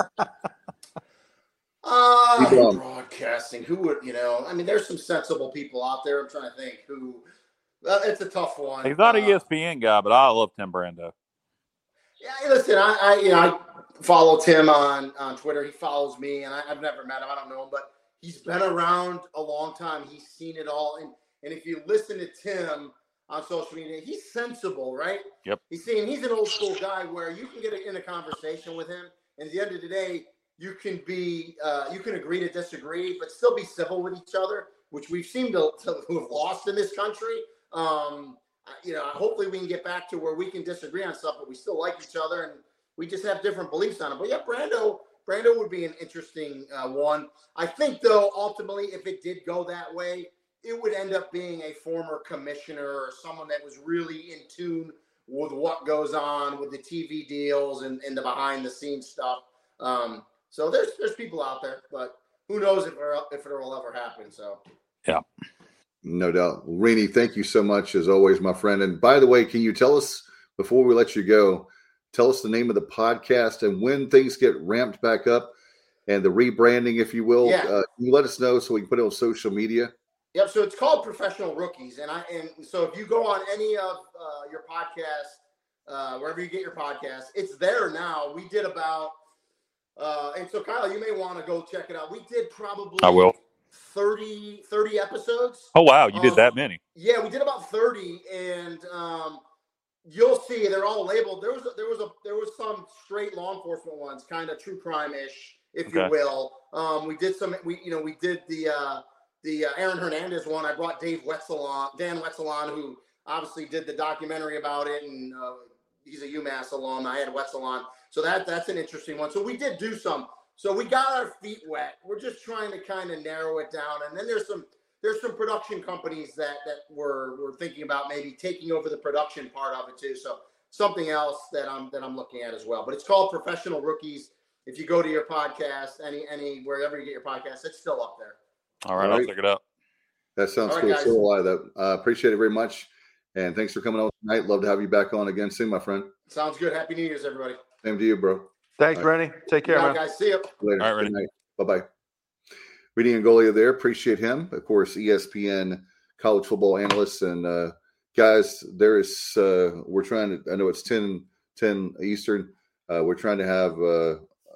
Trying to go to bed at some point, obviously. But what a great roundtable we're going to have, because there's so much to talk about, so little time. I know we want to talk about, first off, breaking news today, guys, with a Liberty Series home and home. I want to get your thoughts on that. We're going to talk, to tease it for fans right now, we're going to talk the transfer portal. Bubba's done a nice job behind the scenes on putting stuff together, but we want to talk about first Liberty Series. We're going to go there, obviously, first to Lynchburg, September 21st to 24, and then they will return the favor. The Flames will September 22nd, 2029. I'm a huge fan of this. Is a team I've wanted on the schedule. Unfairly, I think there's a lot of people that in our fan base that are clueless about college football and that don't like the series. They need to do their homework and their research before they pass judgment and say, oh my gosh, Liberty. I think it's a great series, and it's a quick drive to Lynchburg and back, especially those of us in Eastern North Carolina and in Western North Carolina like Bubba. Yeah, no, it's a lot of people were confused, and the graphics still on the screen, but a lot of people were confused that in 2024, BYU was coming here and we're replacing it with a road game. We were going to have 7 home games in 24. So this puts us at 6, which is fine. 6 home games, 6 road games. So we're really not losing anything there. That added home game only matters if you sell tickets to it. And BYU would have sold tickets. Liberty would have probably sold tickets, but we're going there first. They're coming here in 29. We honestly need games 29, 30, 31 going forward. All we have is Old Dominion. Now we have Old Dominion and Liberty. So I'm okay with the series. I'm not like going crazy about it, but I have no problem playing a home and home with Liberty. They're a good program. They're joining Conference USA. Jamie Chadwell is going to be their new head coach there. I think they'll probably win Conference USA about every year in the new look Conference USA. So I don't have a problem with the series. I think Pirate fans that do. I don't know. Maybe that they so much have a problem with Liberty as that John Gilbert has not signed a Power 5 home and home. And I think that may be the bigger problem. I think, he needs to do that at some point, and easier said than done, obviously. But even if it's a 2-for-1 kind of deal, I think people will be fine with that. If you announce a 2-for-1 deal with, I don't know, Syracuse, I think people would be okay with that at this point. But no problem doing a home and home with Liberty. I'm glad we didn't do a long-term contract, but we'll see how we like it. We'll test the waters, and then maybe we'll do a long-term contract with them.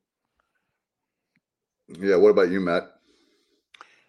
I completely agree with what Kyle just said. I do think that has been the issue of not being able to get one of those marquee matchups, if you will.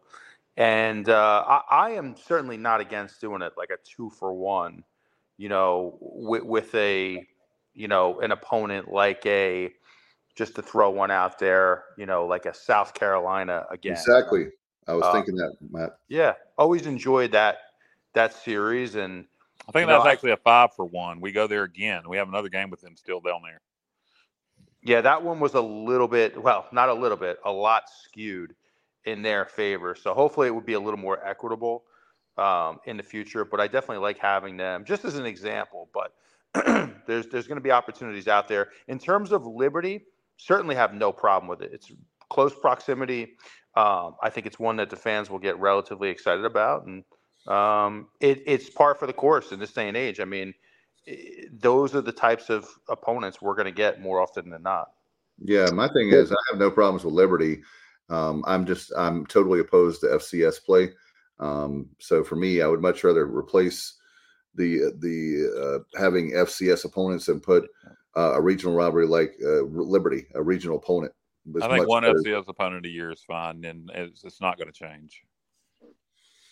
My feeling is because it's easy to schedule FCS. It has nothing to do with, in case in point, you have up there Norfolk State. No offense to Norfolk State, it's easy for us to schedule Norfolk State than it is NC State, North Carolina. Obviously, we lost. We're not going to get Virginia Tech back anytime soon, especially the AD is still there.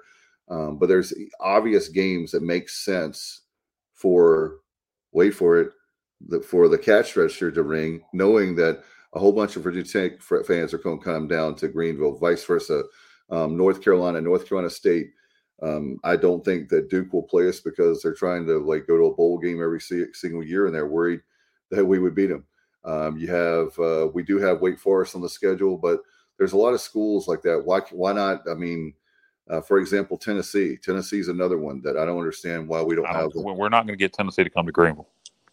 No, I understand that, but maybe we could play them in Charlotte one year. No, we're not going to. That's not going to happen. You can hang that up. Well, I'm just saying, anything so afraid of? Go ahead. To your point, Dave, what is Duke so afraid of? I mean, what are they so afraid of? I don't know. There's a rumor that they didn't want to. Or initially we were told we didn't want to go to the military bowl. I saw somebody post today that Duke didn't want to play us in the military bowl. I don't know if that's true or not. I don't know. Gutless is the word that comes to mind. If there's any Duke people out there listening to this, it really, honestly, I mean, what do you have to lose? You're the one with all the resources. You're the one in the ACC, and you can't come to Greenville or play East Carolina. There's something wrong with that mindset. Well, Carolina is the same way. And North Carolina too. Back in 1994, Matt, when you were a redshirt freshman, we lost 13-10 in Durham, but you'll recall that night. I was there. That Duke team was very good, the best team they had in a long time. But the crowd was essentially at best half and half, if not more, Pirates. There were probably 15,000 plus Pirate fans there at Wallace Wade that night. But kind of getting back to the schedule on the whole, for our listeners that aren't able to see the graphic on the screen, now the 2024 non-conference schedule, as Kyle mentioned, it will have 2 home games and 2 away games. You'll have August 31st, the season opener against Norfolk State. September 7th, we travel to Norfolk to play the Monarchs of Old Dominion. 9/14, we'll have App State coming to Dowdy-Ficklen, and then on September 21st of 2024, we will travel to Williams Stadium there in Lynchburg to take on the Liberty Flames. And as Dave mentioned earlier, they return the trip to Greenville in 2029, September 22nd of 2029. And a little more information about this series, supposedly, and we'll give credit to Hoist the Colors, and Steve and I go with this. Justin Butts also chimed in with it via Facebook, saying that they being the Flames will receive $200,000 when they come to Dowdy-Ficklen, and we'll receive $350,000 when we go there in 24. Well, that's good. They're paying us more to come there because we're a bigger name. I was looking at that 24 schedule earlier, and boy, if we have a good football team, that sets up nice to really make a run. You got no Power 5 opponent, which could hurt us, but you do have App State, which will most likely have a good team. Old Dominion, who knows what they'll be. Liberty should be good, and then you got conference play. But it's an interesting non-conference schedule that year. Some people are going to be down on it because no Power 5 opponent, but I do like that we have Appalachian coming to Greenville. Yeah, well, I'm glad that we got that done. Again, don't understand. We don't have Tennessee. We don't have Southern Miss. There's teams that we could have up there that we should have up there. Yeah, I home and home with Southern Miss is something we could probably do. It just doesn't make any geographical sense. That's probably why it hasn't been done. But I do think both fan bases would like it. Yeah, and again, like you talked about, my feeling is exactly what you were talking about, Liberty. I don't think that maybe we should do a long-term deal with Southern Miss, but a home and home at least would get a lot of attention, and two fan bases that love the series. It's not like it's forced down their throats. So let's move on to the trying to keep up with time here with the transfer portal. Bubba, I know you've worked behind the scenes on that, and man, Matt Semenza is like our Adam Schefter when it comes. When it comes to the transfer. Adam shit. Matt actually lives in the transfer portal. Yeah, he lives in the portal. He has a love the portal. There. Yeah, and he's not afraid to live in the portal like some players. Do you ever get afraid that you're going to get sucked out of the portal and just wind up somewhere you don't want to be? Like, I don't know, UMass. No offense to Rene. Bad example for tonight with Rene. Yeah, after I said it. Yes, it's It's like a black hole in the universe that just sucks people in, unfortunately. Yeah. It sucks players in. And Bubba, you, I know you've worked hard on kind of organizing players that we've lost. And let's talk the first one, because we had people, the man on the street, people asking about Malik Fleming. And I will tell you this real quick, what we've heard behind the scenes, Malik Fleming, they had the banquet on Saturday night. I don't normally call guys out that are players. I'm not bitter about him leaving. If he doesn't want to be a Pirate, that's fine. But essentially, he didn't get Defensive Player of the Year, is what we were told. I'll be fair to him, what we were told. And so he said, I'm entering the portal. When it's a guy that's going to get a lot of playing time, it's a guy that's already had a lot of playing time. I just think that is the epitome of what our mindset of our athletes are today, is that we're supposed to give him the Defensive Player of the Year, or else I'm going to leave you. Disappointed guys by that. If that's true, I'll be fair to him. If that is true, then very sad. But hey, again, I want people that want to be here. So we've got plenty of guys that want to be here, and we'll move on from that. I just want to get your thoughts, guys, on Malik Fleming starting out. If it's true, then it's pathetic. I don't know if it's true or not, but that's the rumors. Yeah. If it's true, it's pathetic. I don't understand it. Malik was, well thought of, great player. I hope it's not true. I don't want to lose him regardless, because he's a good football player. New secondaries coach coming in. Who knows? Maybe he didn't like the new secondary coach or the new cornerbacks coach. Who knows? Who knows what the truth is? But if it's true, it's because he didn't get Defensive Player of the Year, then he's a big baby. And, he's probably not a good locker. He's probably a locker room lawyer. I think there's a couple locker room lawyers on this team. And, I'll leave their names out of this because I don't know if to be factual, but they seem to come off that way. And so I hope it's not true. I hope Malik just, maybe I hate to say it, but I hope maybe he's seeking that NIL money. I could respect that more than leaving because he didn't get Defensive Player of the Year. Amen. How about the fact, just to kind of piggyback on that, and I couldn't agree with you guys more.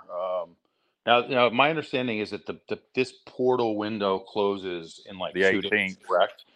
How about the fact, and I don't know if anybody's mentioned this, but how about, and I will call Malik Fleming out for a lack of loyalty to East Carolina. You wait a few days before the end of the portal and you put the program in that situation where now we have to go out and scramble to try to bring in a starting level corner.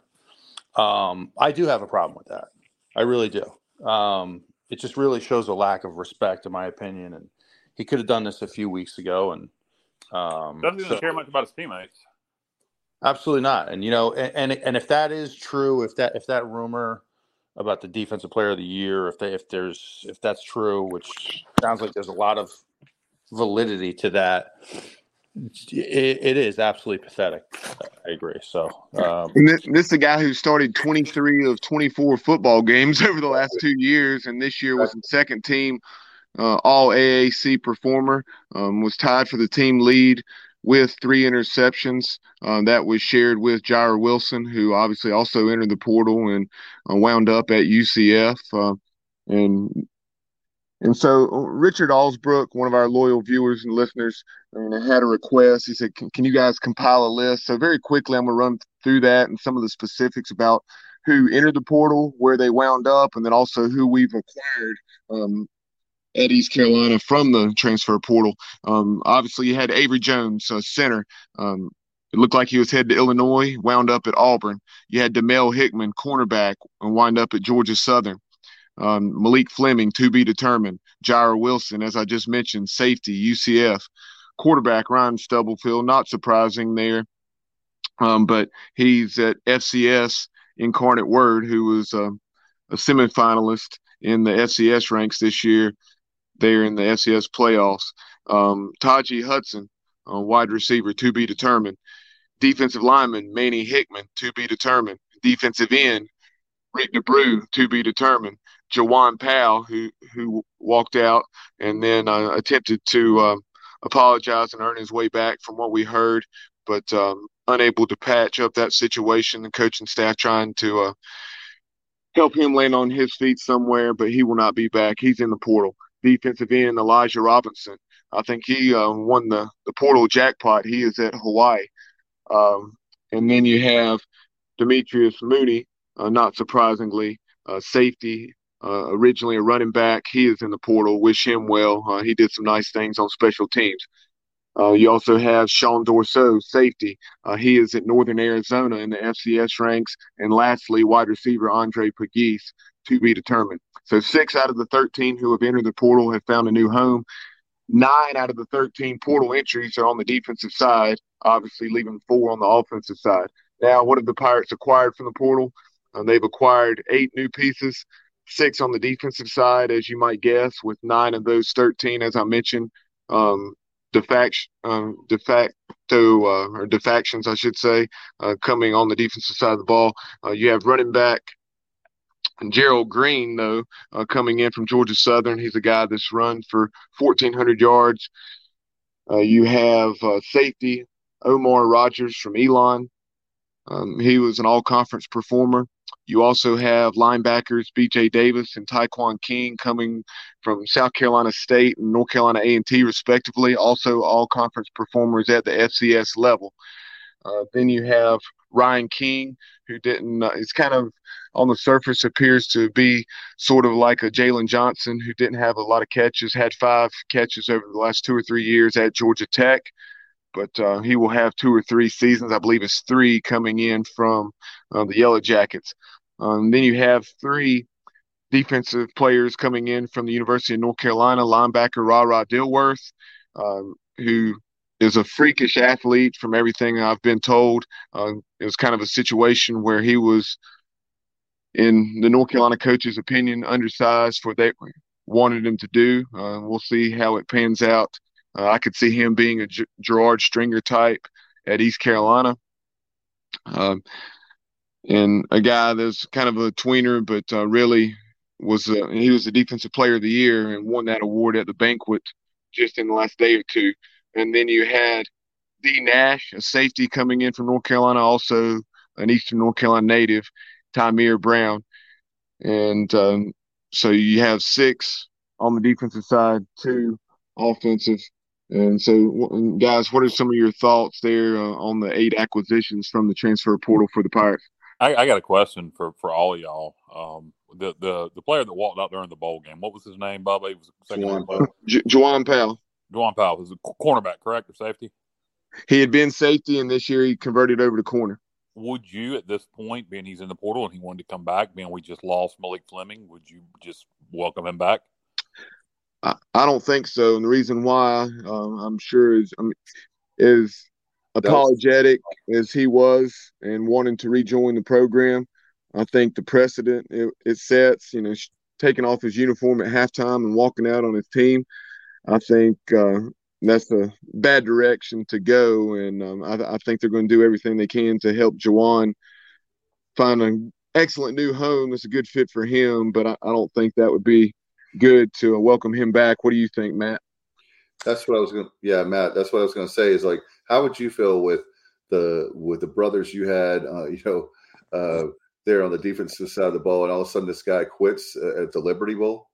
The Liberty. Oh, okay. When he played, I'm saying back at his time, I got what like you're saying. Illinois You're mad at 30 me, nothing blowout that we lost in '94. And people get pissed off. We're pissed off. We're not playing well. We're playing against a great. I'm just, I'm curious what Matt thinks too, but I'm just thinking, what's out there? He started for us this year. Granted, our secondary sucked this year, but he started for us. If he wants back on the team and he's genuinely sorry, you treat him like C.J. Johnson. You let him back on the team, and you say, "Son, you're gonna have to earn your way back. You're gonna have to earn your playing time," and you make him work his ass off and do extra things, public, not public service, but you know what I mean, like go to Children's Hospital, that kind of crap, pick up trash. You make him do extra things. I don't know. I mean, if he wants to be here and we're losing secondary players left and right, I would also get my teammates' opinion. How does the team feel about it if they let him back on the team? Matt, how would you react to that as a former player? I'll tell you, I think I wouldn't like it. I wouldn't like it. But I also understand things do happen. There are, over the course of a season, these intense college football seasons, there's going to be conflict between coaches and players. It happens. It's kind of part of the game. However, leaving the locker room mid-game, that's kind of going a step beyond, in my opinion. Right. Now, I'm all for giving a guy a second chance, but I think we have to take into account there does seem to be, with not a lot, but a few of the outgoing seniors, it seems like this program is at a point where maybe there's some discipline issues creeping in over the last few months. And I think you need to stamp that out. And I think it could set a very bad precedent if you were to bring him back. So you have to take that into account. Now I'll also say, I do think the timing, bringing in the new secondary coach from Temple, I think this is a good time to kind of wipe the slate clean and move forward. And you have a new coach there, very highly regarded in the industry, supposed to be a dynamic recruiter. You have the portal at your disposal. I do think this is a pretty good time to wipe the slate clean and just start new.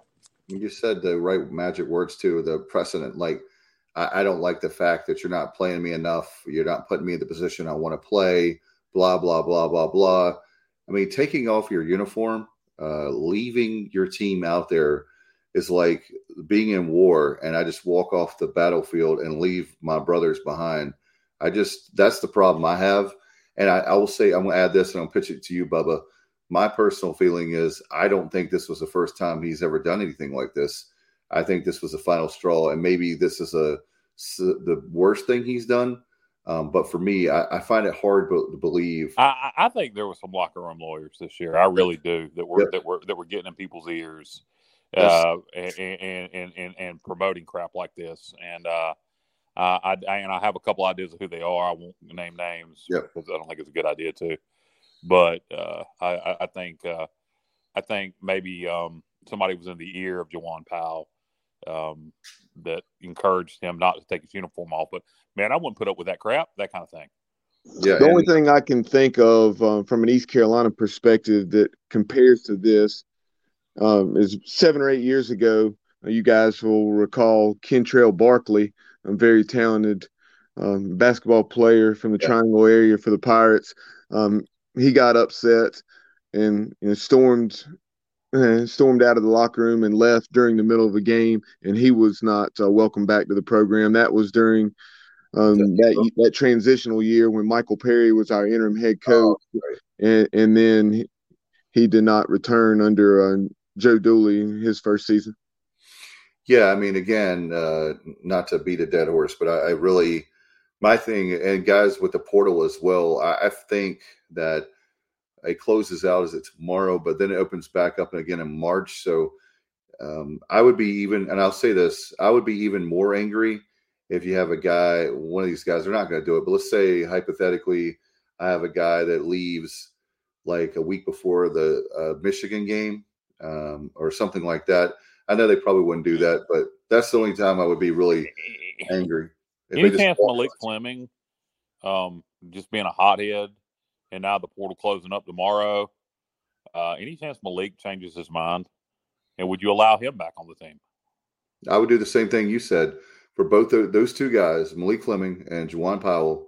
I would put them. I guess Coach technically, Connors, Big John, will work them to death, brother. Work them to death. Well, it depends on what Malik did. If he didn't do anything wrong, if he kept his cool at the banquet and then just announced he was leaving afterwards, and he says, "Hey, look, I made a bad decision," I don't really think he did anything wrong.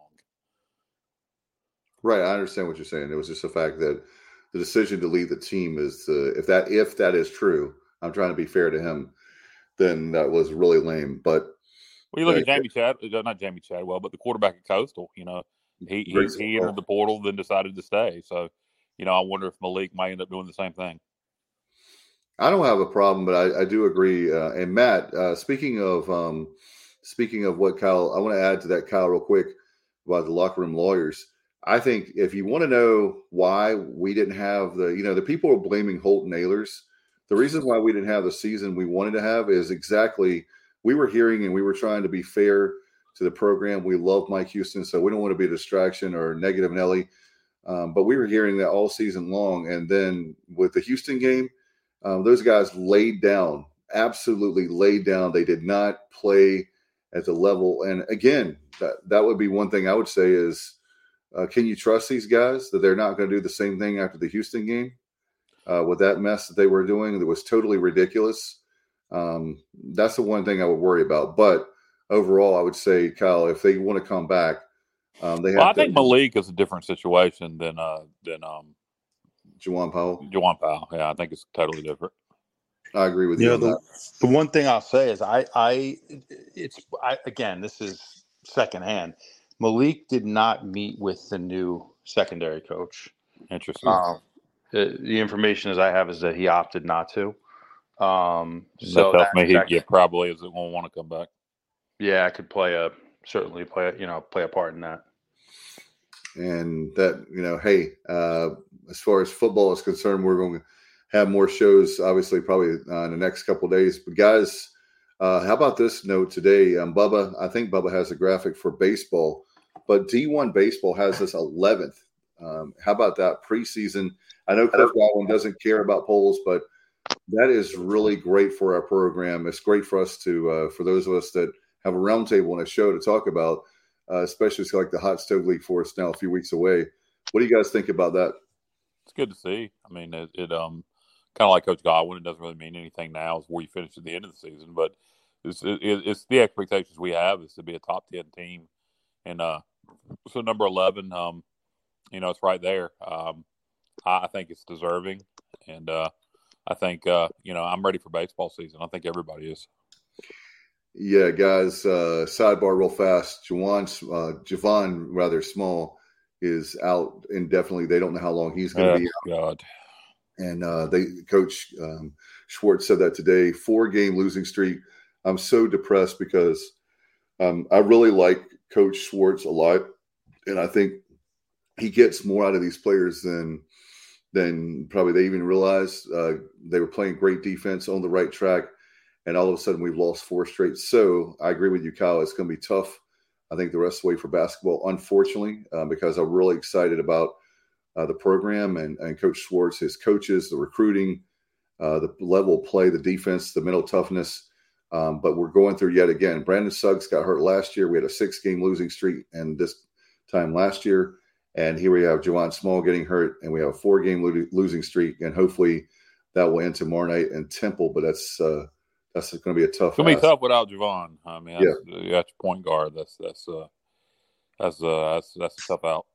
Yeah, it's the guy that's averaging 16 and a half points a game, nearly 6 assists, also 5.5 or 6 rebounds, and playing about 35 minutes per game. And so then you had a situation where you had Caleb LeCount. He had 11 points and 5 assists compared to just 2 turnovers. But and there he is going against Tyler Harris, who's a 5th-year guard who's played at Memphis, Iowa State, and now South Florida, and been a guy that's been scoring at double figures or in double figures for a long time now, and a veteran. So that was a tall task, and now you're going to Temple, who's playing about as well as anybody in the league outside of Houston, and they did lose on a buzzer beater to Kendrick Davis there in Philly over the weekend, but the Owls are playing excellent basketball, and they had Damian Dunn back. He had 23 or 24 in that buzzer beater defeat to the Memphis Tigers. So we're really going to have to play well. That goes without saying to have a chance in Philly. On a positive note, you had Quentin DeBouche had his best career game as a Pirate. He had scored 17. I think it was just 3 or 4 games into the year against Hampton. But he had 18 against the Bulls on Sunday afternoon. It was the third time he had scored in double figures as a Pirate. And then Brandon Johnson had his 8th double-double of the season, 16 points and 12 rebounds in the losing effort. And then also want to shed some light on Luigi DeBow, or put a little spotlight on Luigi. He really got after it. Probably may have been a season high, 20 minutes, pulled down 10 rebounds, and he would have had more minutes had he been able to stay out of foul trouble. And that certainly would have benefited the Pirates as the big for South Florida, 7 feet, 280-pound Russell Chua really had his way, as did Tyler Harris. Yes. No doubt about it. It was tough at the office. By the way, speaking of baseball, guys, Bubba, I'm gonna put you on the spot here. But I think the February 12th will that be our first extra innings? We've got that coming up. It'll be February. Yeah, we'll probably do one on February 12th. That's the weekend prior to the season starting, because obviously the first series recap will come on February 19th when we're taking a look back at the 3-game series against the George Washington Hippos. Well, they're still the Colonials for right now, right? Yeah, I knew that's kind of, but I had to go with the Hippos. Yeah, even though, like you said, they're technically still the Colonials. I thought what a retarded name. I really thought at first JR was pulling our leg. I thought he was joking, and then I realized he was not joking. But I really thought he was being funny. Just sounds so ridiculous. Yeah, I thought he was making that up, and I wonder if part of the reason they're doing that, just from a marketing standpoint, like minor league baseball, all the crazy nicknames, thinking about apparel sales. Go ahead, Matt. 2 words: woke culture. Yeah, exactly. Hey, Matt, here's one for you. A question. Let's get for you from Shell. He had a question for Matt. Shell does. Matt, who in your opinion is the best all-around athlete you played with or watched play for the Pirates? Good show. Always enjoy it. Thank you, Shell. Whew, man, that's a tough one.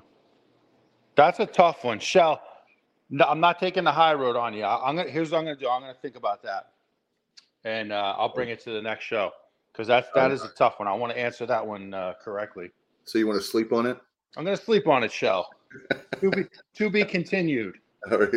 It's too important of a question to get it wrong, so I need to give it some thought. And we love Shell. He's one of the best.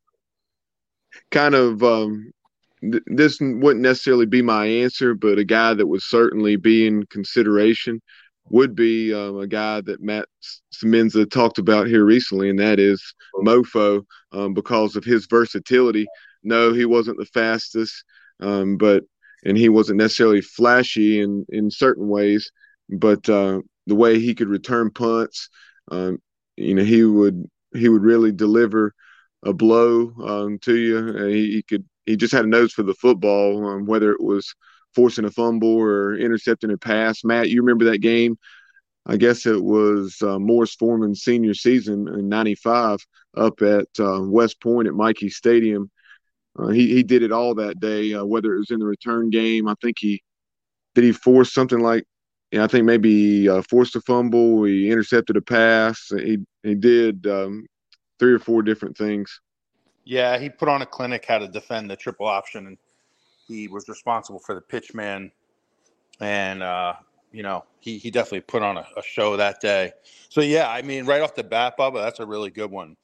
You definitely couldn't go wrong with that answer. And the reason I go there is because of him saying all-around athlete, just his versatility. And then obviously you have a guy like Dwayne Harris that would come to mind. Well, Matt didn't play with Dwayne Harris. Right, but he just said that he said or watch play. I can tell you, Dwayne Harris is my favorite player that's ever come through the program. I can tell you that without question. I love that player. Just tough as hell, playmaker, could block, just unbelievable talent. Yeah, if you want to talk about watch play, I think Dwayne Harris is the best college football player I ever saw at East Carolina. Yeah, he was one that whenever you were grateful that Donnie K, everybody busted on Donnie K, but he recruited Dwayne Harris. And let me tell you somebody else. Didn't mean to cut you off, Dave. It's an obvious answer, and people won't think about it because he was a quarterback. But David Garrard could have played several different positions. Oh my God, yeah, he could have easily played linebacker, don't you think, Matt? Linebacker, tight end. Yeah. I'm sure. Yeah. Yep. No doubt. No one had me could play running back. He was. Well, he was highly recruited by Tennessee. They really wanted him to be a tight end, if I remember correctly. And another How guy, about Keith Stokes, guys. Keith Stokes was excellent too, but he just didn't play here long. Yeah. Under the radar, Matt, I think in the end of your career, maybe crossed over with the beginning of his Pirate career, but his versatility there, the tight end and fullback position, Rashawn Burns from New Jersey. Oh wow, yeah, I forgot about him. Another Jersey guy. Rashawn Burns was a really good athlete, no doubt about it. He was, for a bigger guy, he could run really well. And we need to get Rashawn on the show. I'm going to work on that. Yeah. I think he would probably love to do it. Great player, man. Fellow Jersey guy. Yep. He came right from the same county as Scott Harley and Dan Gonzalez. And I can't wait to hear how he had never heard of East Carolina. Yeah, and speaking of which, we need to have this in another show. But what about? By the way, but just to explain that, every single player we have on that wasn't from North Carolina, it seems like the first thing they say, well, I'd never heard of East Carolina. Yeah, true that. And Matt, another topic for another show. Let's talk about the pipeline in New Jersey. There's been a lot of New Jersey guys that come down, including yourself. I'm not kissing up to you, but we need to get that New Jersey pipeline back. That was great. I think there's a lot of great players that we're missing out on, and maybe the diamonds in the rough. I hate that. That's such a cliche, obviously, but there's a lot of great players out of the state of New Jersey that we could get. There really are. It's just become so heavily recruited now. Okay. I think with Rutgers going to the Big Ten and Penn State recruits Jersey hard. Even Notre Dame, they come into New Jersey hard. And but there's definitely really quality football players there. I would love to see us tap into New Jersey, PA, and Ohio more often. Rust Belt recruiting with Matt Semenza. Hey guys, let's talk really quick because I know you don't like the NFL, but we're going to mention the Pirates in the NFL. Zay Jones. Let's do Johnny first. George Washington's papers mentioned that he saw a hippo in the mud of the Potomac River. So in 1996, GW put a hippo statue on campus in 1996.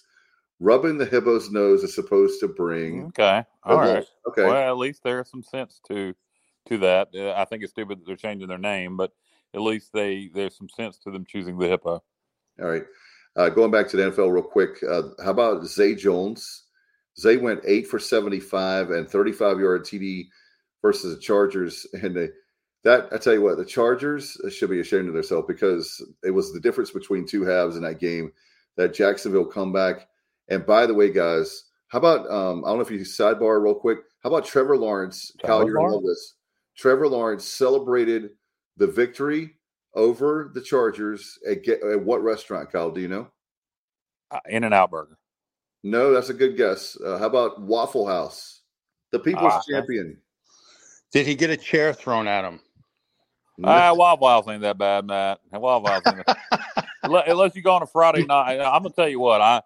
I'm not going to the Waffle House in Kinston at 2 a.m. on a Friday night or a Saturday night, but I will go there on a Sunday morning from time to time.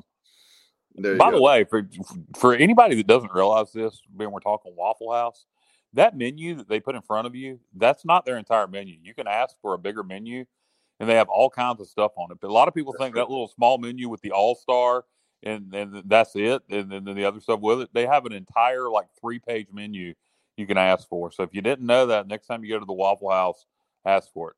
That's just like their faves, right? Yeah, correct. Yep. Okay. Yep. Deontay Smith, he's obviously with the Bengals and Bills this week. And how about Linval Joseph? Man, speaking of great players, he's in the Eagles. Linval's had a long career now. Yes, he is. Yes, he is. Hey, Matt, the G-Men against the Eagles in the playoffs. Yeah. Is that the first time ever the two of them have played? I think in the playoffs. I don't remember it ever in my thinking off the top of my head. But anyway, Linval Joseph, really happy for him. And man, I would argue he's on the bubble. I would have to look at his stats again to be in the NFL Hall of Fame, but he's in my Hall of Fame, and he's daggone close if he's not to be a future NFL player. But we'll see. But a Hall of Famer, that is. But now here's a question: does Kyle, Dave? You're a Redskins fan. Yeah. Bubba is a Carolina Panthers fan. Is that right? Bubba doesn't care. Bubba is I'm exempt. I pull for the Panthers, but I'm not a diehard Panthers fan by any means. All right. So now, what about you, Kyle? I don't think we ever talked about this. I don't give two shits about the NFL, but if you ask me, I would say the Panthers.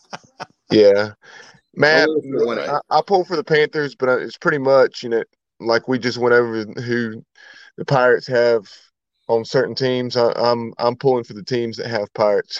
Yeah, and like I'm like Bubba. I'll pull for the Pirates and the Pros. And if the Panthers are making a playoff run, the year they played in the Super Bowl, I'll pay attention. But I don't care.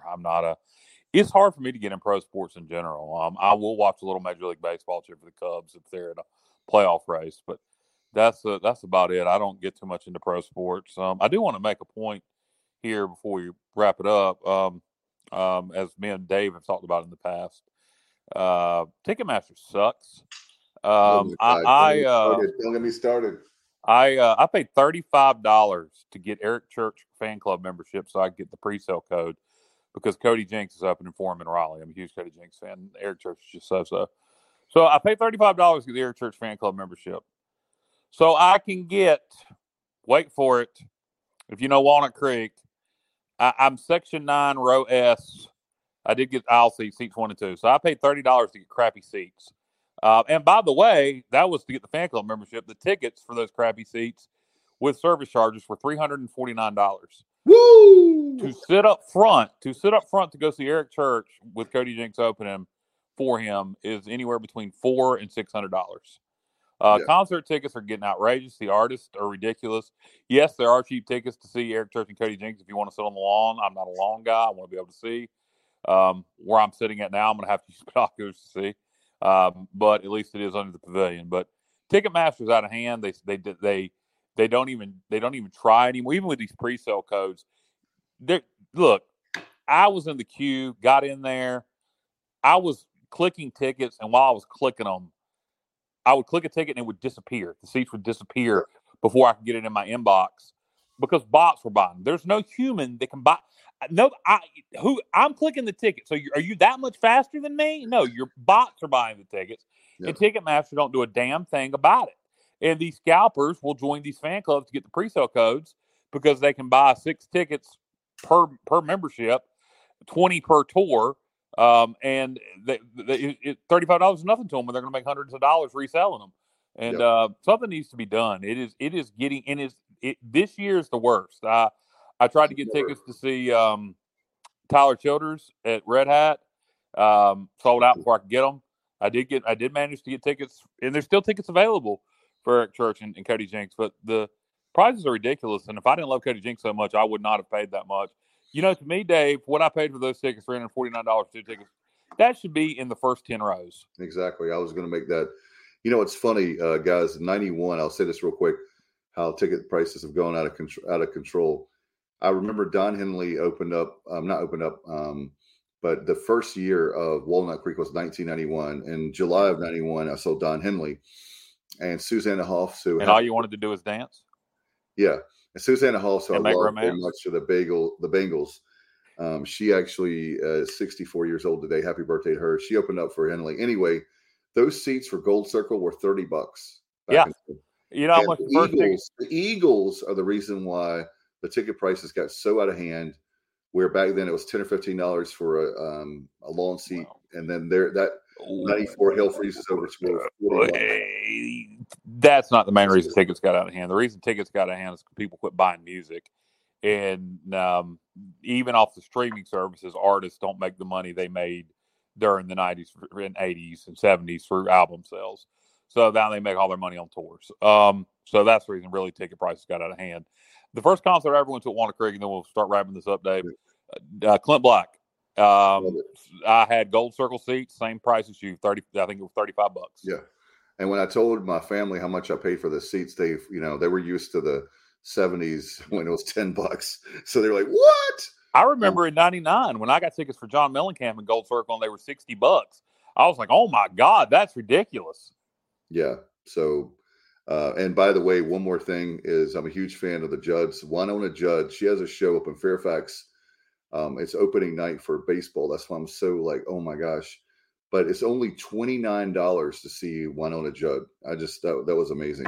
And it's Ticketmaster. So I thought, they're playing big venues because it was going to be the Judds together. So now it's Winona by herself playing the Judds song. So they kind of have to do that. I'll say this before we wrap it up. I'll give credit. The best place to go see a concert for cheap tickets, well, Red Hat if you can get them. But PNC Arena, I will say this versus Walnut Creek, you can buy cheap tickets there and still enjoy yourself because of the way the setup is, particularly if the stage is in the middle of the arena. The setup there, I would rather buy a cheap seat at PNC and watch it with my binoculars in the second or third tier than buy a cheap seat at Walnut Creek and sit on the lawn and not be able to see a damn thing and have to deal with drunks. Well, I love the lawn, but I'm just I love the lawn. But anyway, but I if I had a choice, of course, I would do that.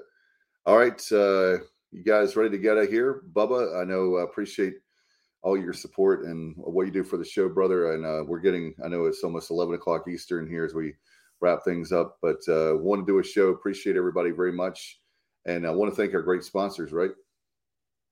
Yeah, appreciate Kevin Walker, L&K Custom Homes, licensed general contractor in the Greensboro area, but he can certainly, accommodate you wherever you are. I'm sure if you'd like to build a home, 336-688-8461 or kwalkerkev@aol.com. Also appreciate the support of Mark Minikazi. Kaz, he's going to be managing a team in the same independent league this year, but he's going to be moving from Lexington, Kentucky, that is, to the state of Maryland. We'll have more on that in an upcoming show. We'll have Kaz back on. But pgxgloves.com, baseball season is here. So custom baseball gloves, batting gloves, football wide receiver gloves, DB gloves, swag and apparel. Use promo code ECU for 25% off your bill at checkout. And also want to give a plug for the Pirates Unite capital campaign. We've raised $16 million out of the $60 million, according to reliable sources. I think the latest update on the website was $15 million back on January 3rd or so. But make your contribution today so we can make that indoor practice facility a reality.